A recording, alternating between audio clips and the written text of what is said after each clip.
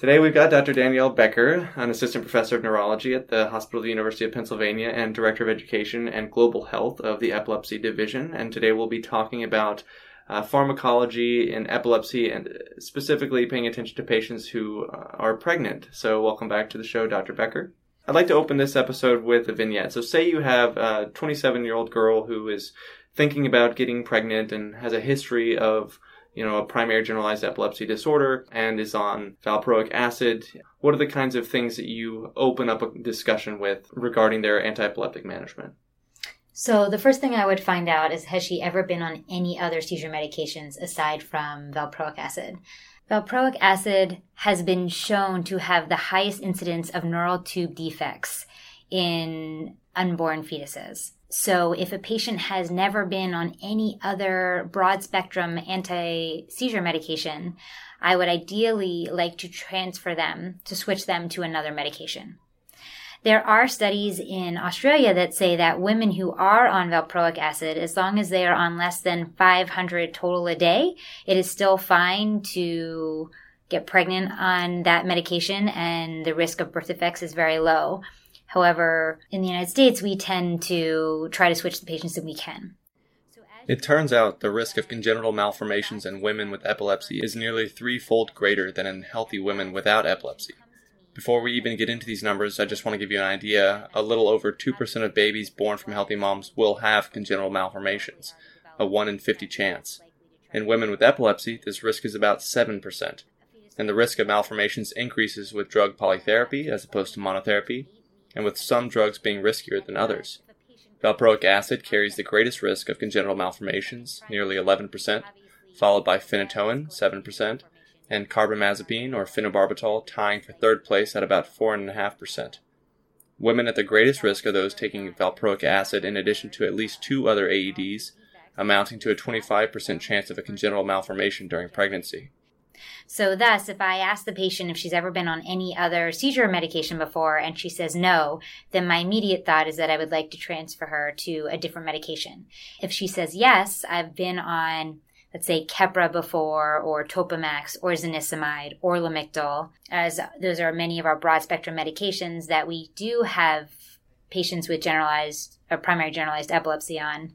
And she says that Depakote was the only medication that worked for me, and I would have generalized tonic-clonic seizures if I was off of it, then I know that I cannot take her off of that medication. If I cannot take her off of the Depakote, what I would do is make sure that she's on the lowest dose possible that she needs. I also would make sure that she's on folic acid. Folic acid is thought to help counter against neural tube defects.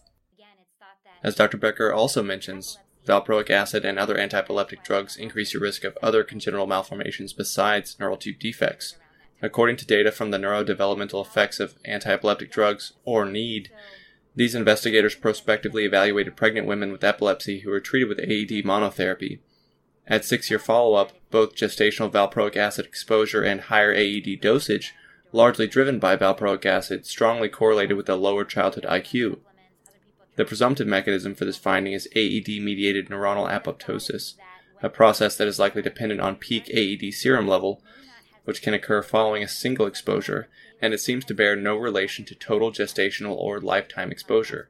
So a single loading dose of valproic acid may be sufficient to produce a lifelong cognitive consequence to an unborn fetus, whereas chronic low levels of serum AEDs appear to confer a lower risk.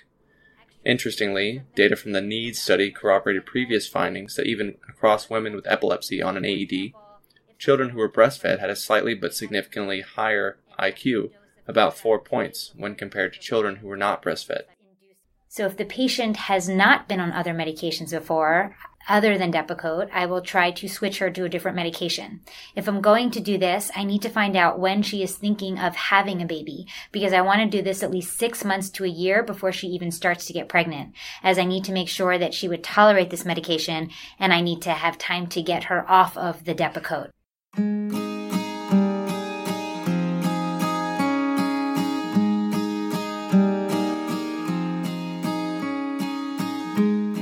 Some people don't realize the role of hormones in epilepsy. The main hormones that we always talk about when we're talking about menstruation are progesterone and estrogen. And what I like to tell residents is that estrogen starts with an E, and E stands for exacerbation. So when estrogen is high, it is more likely that they will have an exacerbation in their seizures.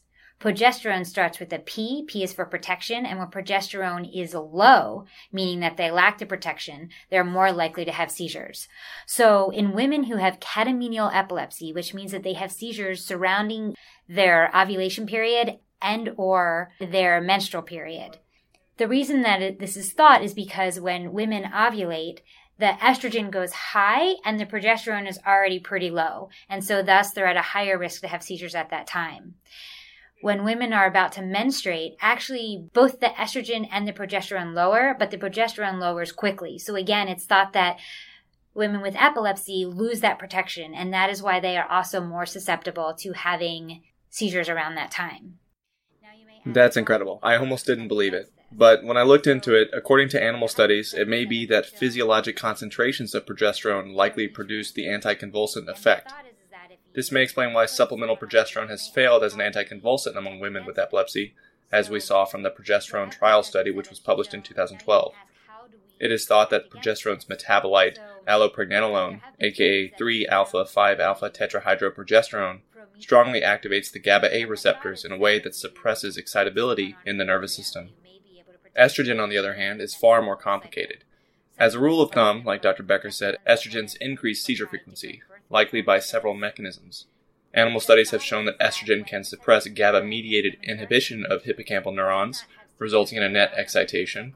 It can reduce GABA synthesis by reducing glutamate decarboxylase activity, and it may increase glutamatergic NMDA responses via proliferation of dendritic spines in hippocampal neurons. Together, this increases the sensitivity of cortical neurons to glutamate and may explain the higher risk of seizure when estrogen levels rise. I should mention here that while we think of estrogen largely as an exacerbator of epilepsy, low doses of estrogen may also protect against seizures via incompletely understood mechanisms. In my experience, I have seen extra doses of medications around the menstrual cycle work at times. So for example, if someone's on Keppra, I may have them take an extra dose of Keppra 2 days before their menstrual cycle, during their menstrual cycle, and 2 days after the menstrual cycle. And I have seen positive effects with this. I've also, believe it or not, seen this with Depakote as well. Onfi, or clobazam, which is one of our newer medications, is also thought to help protect this way with an extra dose. I just saw a patient today who takes clonazepam just around her menstrual cycle, and that has stopped her from having seizures for the past 4 years. This can get even more complicated, that some oral contraceptives or birth control methods may affect your estrogen levels and may affect the levels of anti-epileptic drugs. So certain medications or certain anti-seizure medications that we talk about, we refer to as inducers. And what that means is that they induce the metabolism of other medications. Phenobarbital, primidone, dilantin, tegretol, trileptal, Topamax at greater than 200 milligrams total daily dose. All have inducing properties, which means that they induce or break down oral contraceptive medication quicker than normal, thus leaving the women susceptible to get pregnant, or thus causing less protection against getting pregnant. That being said, we have one medication where the oral contraceptive pill actually affects the medication, Lamictal. If you have a patient on Lamictal, one of the first questions you need to ask is, are they on birth control? And if they're not, are they planning to go on birth control? And the reason why is that birth control, which has estrogen components in it, interacts with Lamictal. So the blood level of Lamictal reduces. And so thus, if a patient is on Lamictal and all of a sudden they start oral contraceptive pills, the Lamictal level may plummet and thus they may have a seizure. If a patient is on Lamictal and is on birth control pills and all of a sudden stops, the Lamictal level might increase and the patient may then become toxic on the Lamictal. So if they are talking about different birth control methods, which you always should have that conversation with your patients, there are certain birth controls that aren't affected by the anti-seizure medications. Some of those are the intrauterine devices. So for example, the Mirena is one of the best devices. As you probably recall from medical school, the Mirena works by inhibiting fertilization through a localized, sterile inflammatory response that's effectively toxic to sperm. Along with the copper intrauterine device, these IUDs do not interact with anti-epileptic drug metabolism because they do not release any active pharmacologic agent into the systemic circulation. Other progesterone-only alternatives like the progesterone-only pill or depot-medroxyprogesterone injections are likely to be ineffective in women taking enzyme-inducing AEDs. And because of the enzyme-inducing properties of these AEDs, estrogen-containing oral contraceptives may be less effective due to increased clearance from the more rapid hepatic metabolism. So these patients may require a higher dosage of estrogen-containing OCPs, and you should always try to coordinate with your patient's primary care physician or gynecologist about the most appropriate therapy for this patient.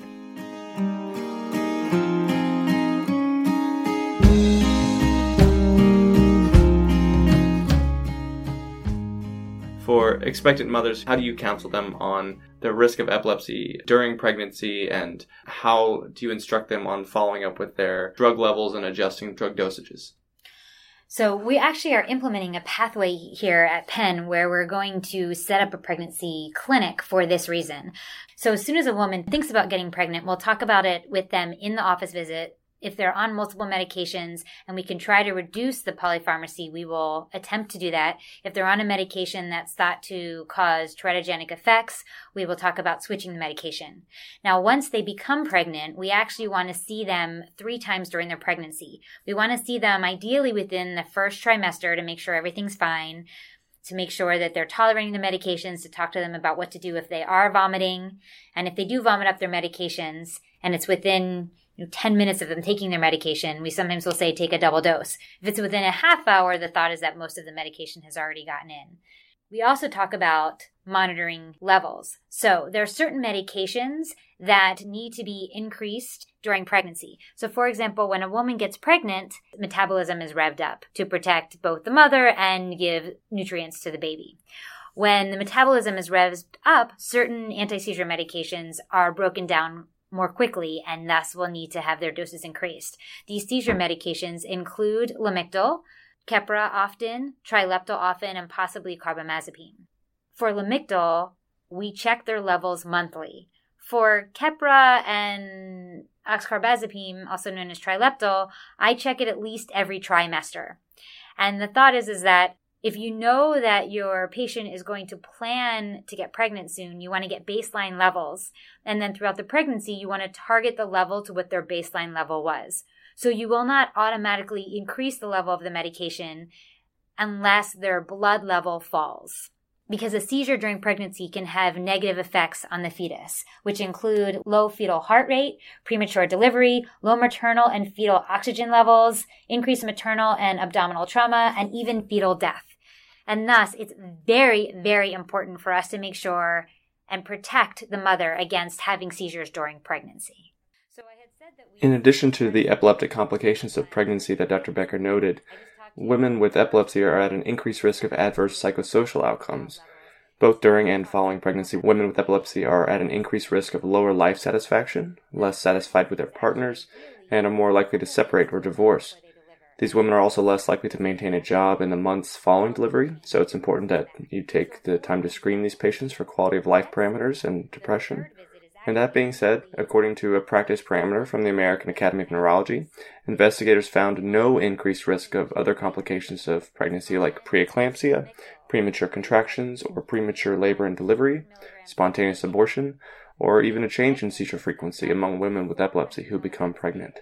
Now, let's say you have a woman who is recently status post-delivery. The intravascular fluid changes dramatically, the protein levels can shift, and drug levels can also rise or fall pretty precipitously. So what do you recommend other neurologists and primary care doctors do as far as following up levels, and when should drugs be adjusted? Right. So that's a great question. So I had said that we try to see the patients 3 times during their pregnancy. I just talked to you about the first visit. The second visit is also talking about levels and starting to talk about what will happen if they deliver, and especially if they deliver early. The third visit is actually ideally a couple weeks to a month before they deliver. And at this visit, we actually tell them how they would change their doses back. So for example, Let's say a patient was on Lamictal pre-pregnancy and they were on 200 milligrams total a day. When they were pregnant, that Lamictal dose got doubled to 400 milligrams a day. The day after they deliver, I actually will half the increase that I made. So just to be a little bit clear, the patient was on 200 milligrams of Lamictal pre-pregnancy. During pregnancy, the Lamictal was increased to 400 milligrams. The day after they deliver, I will put them back to 300 milligrams of Lamictal. Then in a week, I will get a level and see how they're doing. And depending how they feel and what their level is, I will slowly bring them back down to their baseline. That being said, if a patient tells me that she knows she's going to be very sleep deprived and very stressed and that these are triggers for her seizures, I may leave her on a little bit of a higher dose of Lamictal as long as the level is within range, just to give her a little bit of protection, especially in the first 6 months when we know that she'll be sleep deprived. Keppra is the same. If you increase the dose, the day after pregnancy is when I decrease the dose because the body re-equilibrates very quickly and you don't want your patients to be toxic on these medications and risk being dizzy or falling, especially when they're caring for their baby.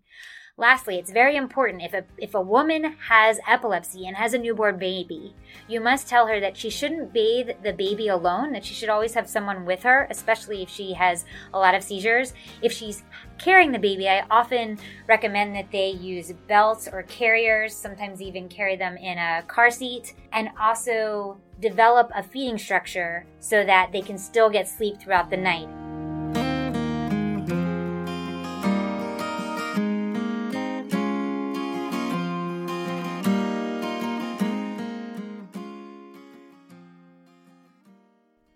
So now the baby has been delivered and the mother is considering breastfeeding. How do you counsel your women who are considering breastfeeding?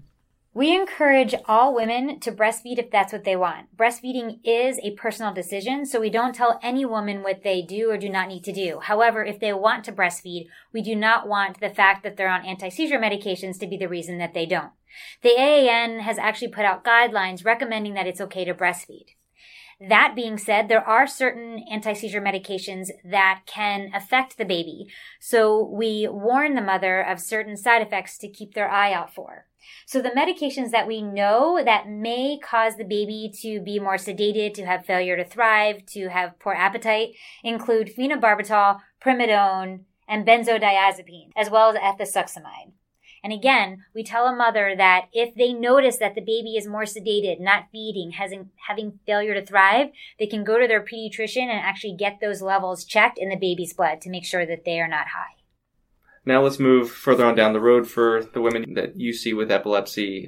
As women approach menopause and go through menopause, their hormone levels may shift, and this may also have inadvertent effects on drug levels and risk of epilepsy. So how do you approach these women? So it depends what type of seizure they had. The women that have catamenial pattern type epilepsy tend to do very well after menopause as the estrogen levels decrease. However, if one of those women is put on hormone replacement therapy and has unopposed estrogen, their seizures may worsen. That being said, there's no golden rule with menopause. Some women's seizures stay the same, some women's seizures get worse, some women's seizures get better. The thought is that perimenopausally, there's fluctuations in ovarian steroid levels, which may exacerbate or diminish seizures.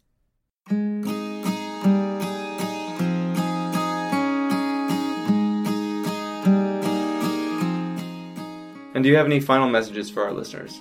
Make sure that they bring baby pictures when they come back in, because that always adds to a fun visit. All right. Well, thank you so much, Dr. Becker. I really appreciate your time. That's all for Brainwaves this week. Again, that was Dr. Danielle Becker of the Penn Epilepsy Center, who also helped to put together a prior episode on anti-epileptic drug-drug interactions. You should check it out if you haven't already. I'm Jim Sigler. We'll see you next time. Thanks for listening to Brainwaves today. If you like what you just heard, you can find more related material on the web at brainwaves.me or find us on Twitter at brainwavesaudio. Feel free to contact us at bweditorialboard@gmail.com. Be sure to check out our iTunes archive for older episodes. This episode was produced by Jim Siegler. Music by Josh Woodward. I'm Erica Mejia. Join us next time for another edition of Brainwaves. you.